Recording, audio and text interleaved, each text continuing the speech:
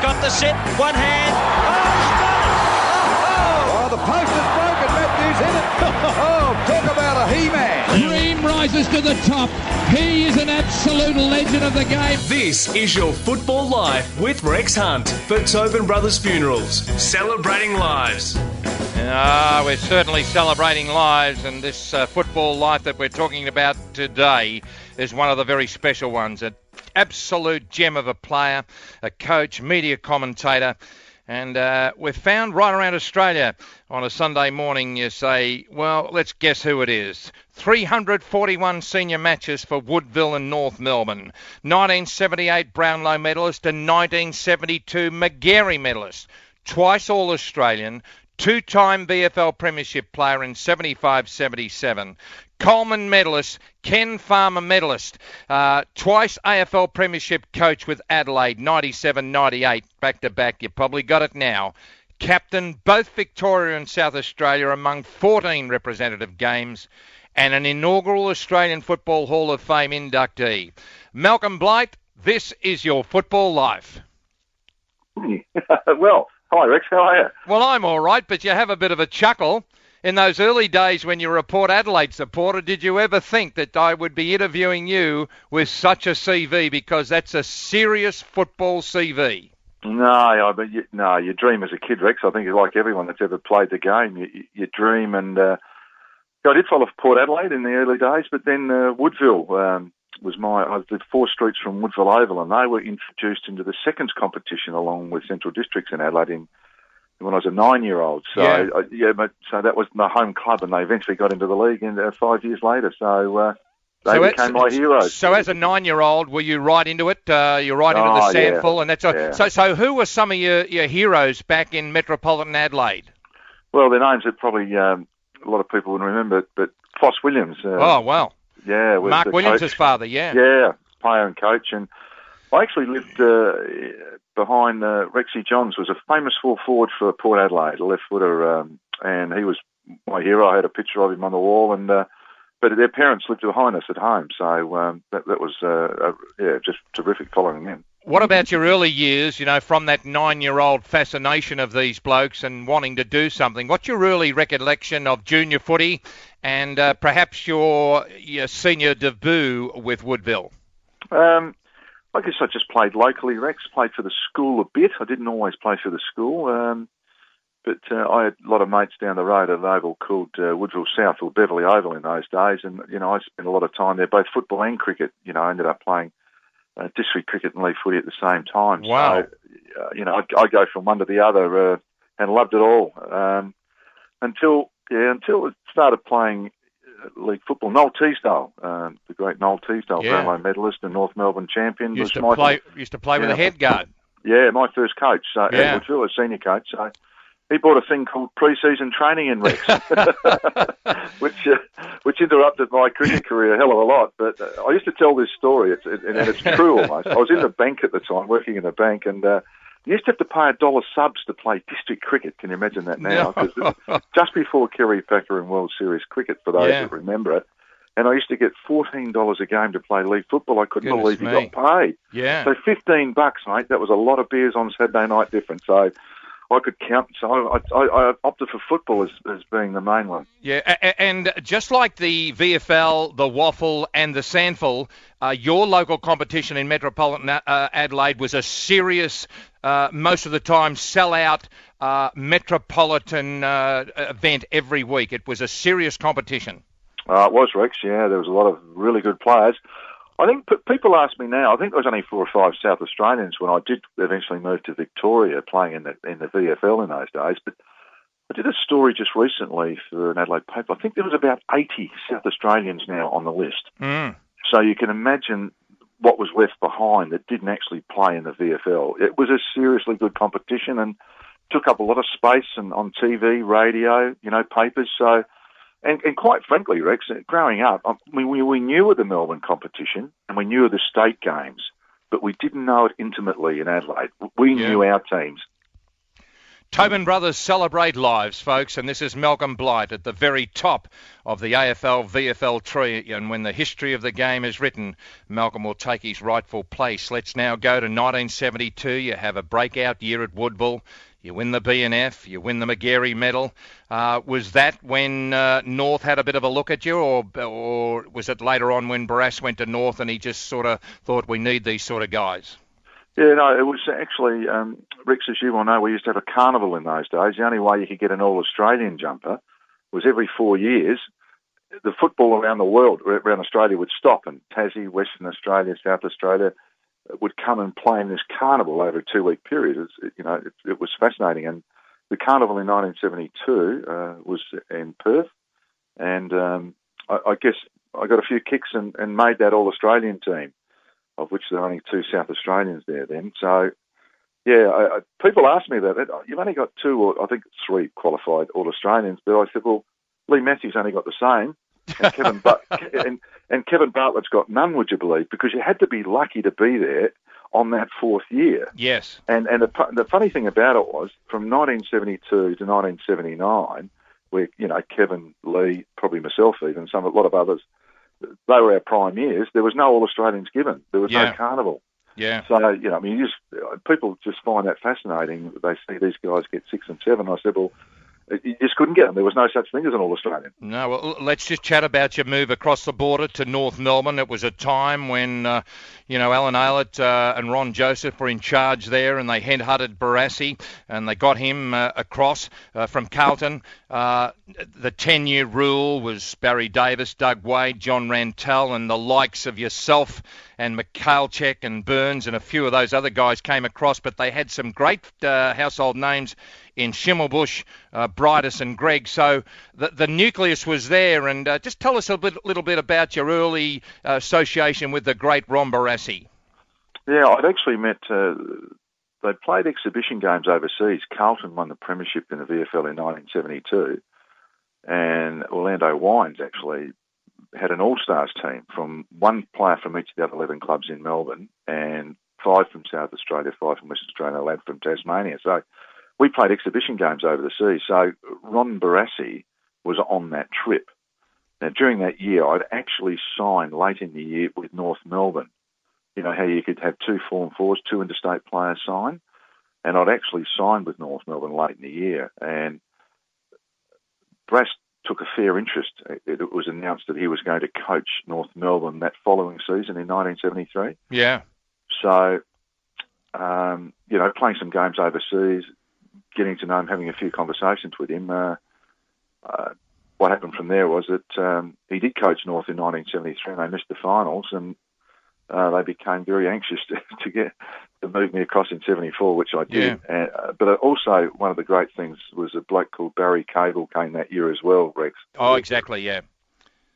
And, of course, Cabes now says that they couldn't make grand finals, Blighty, until we got there. 74, you went under to Richmond in the back-to-back, but 75 was almost a lay-down misère. It wasn't a matter of if you were going to win a premiership, it was when. Would that be a fair comment, Malcolm? Yeah, I think you're probably right, Rex. I mean, it became pretty obvious that, North Melbourne, Hawthorn, Richmond was probably just starting to, they had an unbelievable run, and it was probably Hawthorn, North Melbourne looked like the 2 emerging teams, and that's the way it turned out for the next 5 or 6 years, yes. I can still remember, and so do so many people, looking in black and white. It might not have been black and white. It might have been something wrong with my eyes or the television. Arguably, your most famous moment, apart from the back-to-back premierships as coach of Adelaide, was that long bomb after the siren at Carlton at Princes Park. The good old-fashioned torpedo, and I can remember, I think, in 77 when John Powers wrote that book about North, long bombs to Snake, the old brass put on the board. But sometimes you see some of the kids trying them today, but it was just, Doug Wade was probably the best kick of a torpedo punt I've ever seen. Yeah, I actually agree. I've used him many times. In fact, I'm with the Gold Coast Suns at the moment, Rex. Have been for the last 5 or 6 years, just trying to help a new club. And occasionally I'll get out and still have a kick, and it's just shown a little technique that Doug showed me, although I could kick them before, Doug came on the scene. he just gave me a little twirl, a little kicky twirl that helped him, and I still quote him now. So that's amazing. All those years later. So 77, you drew with Collingwood, and then you won the replay. But a little bird tells me that Brass might have given you the message that if you didn't pull up your jockstrap, you might miss out on that day. Is that a true story or not? And if it is, how did you react? It was an interesting time. I mean, your memory fades a bit, but Brent Croswell, John Casson and myself were under the gun. And you don't need to beat Einstein to know that Brass under the gun is not very pleasant.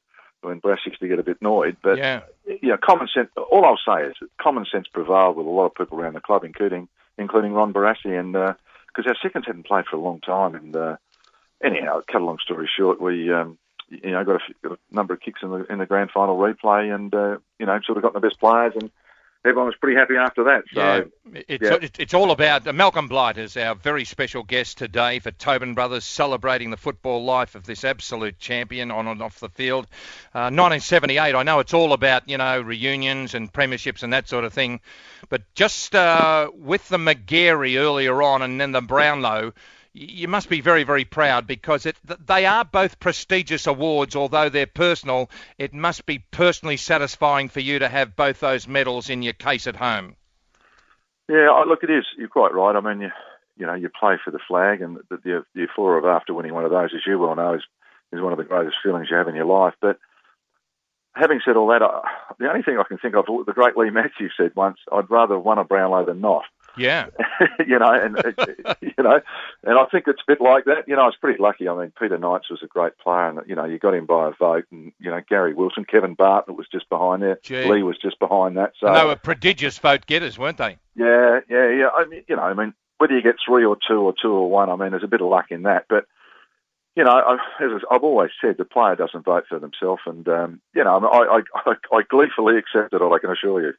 Malcolm Blight, my special guest on this Sunday morning around Australia, and it's great because I played against Malcolm. I broadcast every one of his coached games at Adelaide and also Geelong. And out of the break, we move away from North Melbourne, we head back to Woodville as captain coach, and then we commence the off-field success of this wonderful, wonderful AFL personality. If you'd like to hear the extended versions of the interview with Malcolm and me, Rex Hunt, check out facebook.com, Tobin Brothers Funerals, or follow us on Twitter at Rex Football Life. And out of the break, we continue the AFL, VFL, Sandful footballing life of Malcolm Blight. This is your football life, thanks to Tobin Brothers, celebrating lives. Dream rises to the top. He is an absolute legend of the game. You're listening to This Is Your Football Life with Rex Hunt for Tobin Brothers Funerals, celebrating lives. Yeah, that's me. In the fishing world, I'm not a minnow, I'm just a mullet or something like that, but this bloke is an absolute giant white shark in the world of Australian football. Malcolm Blight, what an absolute star. It's my pleasure on behalf of Tobin Brothers. We're celebrating the football life of Malcolm. Just before we go to Woodville as captain coach, Malcolm, just tell us about your stint as captain coach at North Melbourne. Were you the last captain coach in the VFL?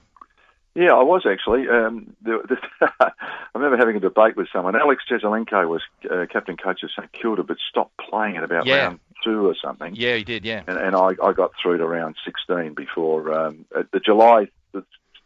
July, I hit the brick wall again in July. I've had a couple of bad Julys, Rex, with coaching. So. Let's go back then. It would be impossible today because, of all the assistants and the different jobs and that sort of thing. But I would take it, and I don't mean to be disrespectful to anybody, but you'd want to have a really good side because you've got to play yourself. Would that be a fair comment? Look, someone may do it. Out in the country, you still may be able to do it in lesser competitions. But at the professional level, it was a long time ago, Rex, but we had a pretty good year. We had a lot of injury. We weren't too far away. But anyhow, cut a long story short, I remember I kicked 4 goals, 8. I finally went back to the forward line. I tried to play every position, and anyhow, whether I was good or bad, but this actually hit home to me. I kicked 4 goals, 8 against Richmond, at the MCG. Yeah. That day, I played a couple of young kids in their first game. we were just looking around. I played 9 first gamers that year. Brass hadn't played 9 first gamers in his previous 6 or 7 years. Never, no. And it was really just, we were on the way down. And do some of those players, just interrupting, I'm sorry, do some of those players become household names? Andrew Demetrio was one of those. Was he really? Ended up playing 100 games, yeah. Yeah, to name one. But anyhow, a couple of these kids, and I remember after the game saying, in their first game, they wobbled with the ball, they didn't kick it very well. Of course, they're nervous as hell, we know that. And I can remember just talking to them after the game saying, look, boys, I reckon we're just going to spend a bit more time on your kicking under pressure at training. And I could see these kids just looking straight through me. I've just kicked 4 goals, 8. We've lost by 4 or 5 goals, and it was probably my kicking that cost us the game as much as anyone's, and you're out there playing. And I thought, I think the kids of the day are a bit different, and so after a while you realise that you can make all the excuses you like, Rex. The scoreboard gets you in the end, and it did. So, I moved. Woulda, coulda, gunner, all that sort of stuff, what I mean? And all that sort of stuff. Just pick up the Herald Sun. You'll see who kicked the goal and who won the best and fairest. Let's fast track. You went home. You were successful as a captain coach in your last year as a 35-year-old. You kicked 126 large. Very, very good. Tell us about the approach from Geelong and what your thoughts were, number one, with yourself and your family, to make the biggest move so far in your career down to what we used to call it affectionately as Sleepy Hollow. Yeah, well, first off, I finished at Woodville after 5 years, and the last couple, we played in the finals, and the year before I finished, it was just exciting. One of the most exciting years in football, coming from the bottom to beat Port Adelaide and Norwood, the 2 powerhouses, and then just tip over against Glenelg, who went on to win the premiership the following week against North Adelaide, was one of the great times in footy. It was my first stint as a non-playing coach as well. Anyhow, I actually moved back to Melbourne with the family with work. I'd taken up a national role in a transport company called SPD Transport, which was owned by Bramble. So I had my work cut out flying around the country and running a very, very sizable transport company. So I actually hadn't planned on doing anything, Rex, and Gary Fenton from Channel 7 rang me and said, would you like to do some special comments with Channel 7? So I did, and apparently I did it okay. I can tell you that. And at the end of the year, I was reading, I had an office in Maribyrnong, where the yard was, and I was reading the Herald Sun, actually, and, John Devine had been finished up at Geelong. That was on the Monday, and on the Tuesday, I got a phone call from Ken Gannon, who was the CEO, general manager of Geelong. So Ken and the great Ron Hovey, who sadly passed away just recently, came and saw me the next day on the Wednesday and said, was I interested? So that was the process. To be honest, I hadn't even thought about it. I thought I quite enjoyed my year at Channel 7, and I enjoyed the role in running of quite a large company. So it came out of the blue, but after a couple of weeks of talking to them and meeting people like Ron, Colin Carter, who was on the board, Rex Garrell, great people, and obviously Ron Hovey, as I mentioned. They just seem like really good people to me. The common denominator even now is the good people. I just had a small medical procedure, and the bunch of flowers came from the Geelong former players. I only spent 2 years there, but they never forgot me. You know what I mean? Yeah. Let's touch on Gary Ablett Sr. I was well known for Ablett. It was one of the most exciting things, you know what I mean? That 89 grand final, just fantastic. A different cat, no doubt about it. Yeah, look, he was, but he was a footballer, first and foremost. And, there was lots of stories about him. He didn't do this and didn't do that. Yeah, and as a coach, I mean, I found that coaching can be black and white, and if you're black and white, you end up nowhere. Coaching is a bit about grey. Occasionally you put a bit of black in and a bit of white, but most of it's grey. So I worked on the grey theory with Gary and bent a little bit. Sometimes probably too far, sometimes not enough. But anyhow, that's what I did. And I think the football world saw the best of him by me perhaps approaching it that way. Yeah. I respect a lot of people in football, and I respect that an opinion is neither right nor wrong. And some of the people I respect say that you can never play above yourself. You would subscribe to that. You play to your ability, and if it's okay. 89, 92 and 94, were you good enough at any stage of I know you got close in 89, were you good enough at any of those years to say we were the best team and we just didn't get there? Well, history says probably not, because the Hawthorn side was just finishing off back to back, and great era, and the Eagle sides, mate. When you look at their team, they just didn't have a lot of weaknesses, did they? No. Yeah, they didn't. But I thought 92 was our best chance. We led them early, but we just couldn't sustain it. And there's a million reasons why. You can make all the excuses, but in the end, they were too bloody good, Rex. Well, they were, but history will show the next stage of your career after having 1995 off. How was the decision for you and Patsy and your family to go home and coach Adelaide? Tell us a little bit about how that came about, because you had a year off in 95. In fact, they had the 96 off 96 as well, and 90, exactly, 95 and 96, I beg your pardon. In fact, we did a couple of games together, didn't we? Because the boys went to the Olympic Games. That's right, mate. And you lifted me over the line. I was very ordinary. So I was quite enjoying the life, and I honestly, this is true. I mean, you should never say never, but I thought, I had my turn in coaching. I had 5 years at my home club. I did the North Melbourne bit. I did 6 years at Geelong, 3 grand finals. Had a lot of fun. Enjoyed our time there immensely. Bar for not winning one, but the time was great. So I'd put the pipe away, and at the end of the season, I got a phone call from a great mate of mine, Johnny Reid, who joined the Crows the year before. Bill Sanders, who was the CEO of the Crows. More great football people. It seems to be a common denominator, Malcolm, in good football clubs, Well, Bill Sanders, ironically, was my team manager at Woodville, and I watched him play. And I ended up in the bank with him. Yeah. Bill's a bit older than me, but obviously a few years older. But and then Bob Hammond, a great man from South Australian football, and so they were just, 3 people that you'd known and respected. And, I'd worked with John at Woodville. He was my assistant coach. I'd known Bill all my life, virtually. And Bob I'd known from the days he played, watching him play to coaching and obviously being administrator. So they were 3 pretty important people.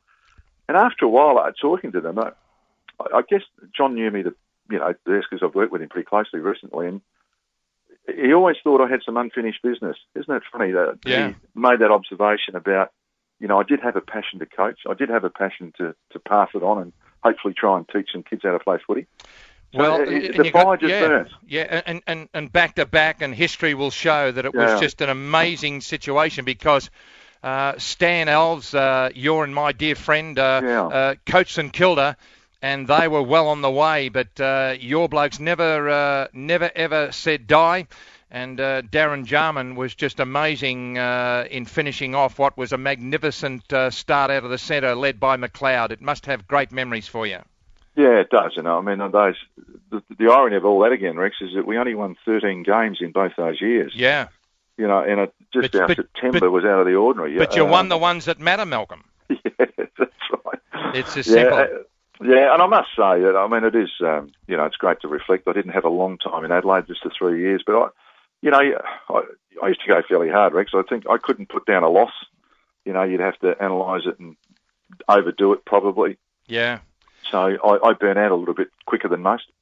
But you're still going live and strong up there on the Gold Coast, on the south coast of Queensland, with Rodney Rocket Eade, who you played against in those golden eras. And we do wish you well, because you've got a great group of young people out there, and they may make their mark in the next 2 or 3 years as a great side. So really appreciate your time today, Malcolm.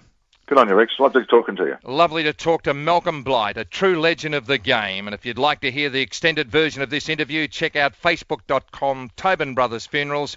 This is your life with Malcolm Blight, and it's just been an absolute pleasure to interview Malcolm. Thanks to Tobin Brothers, celebrating lives.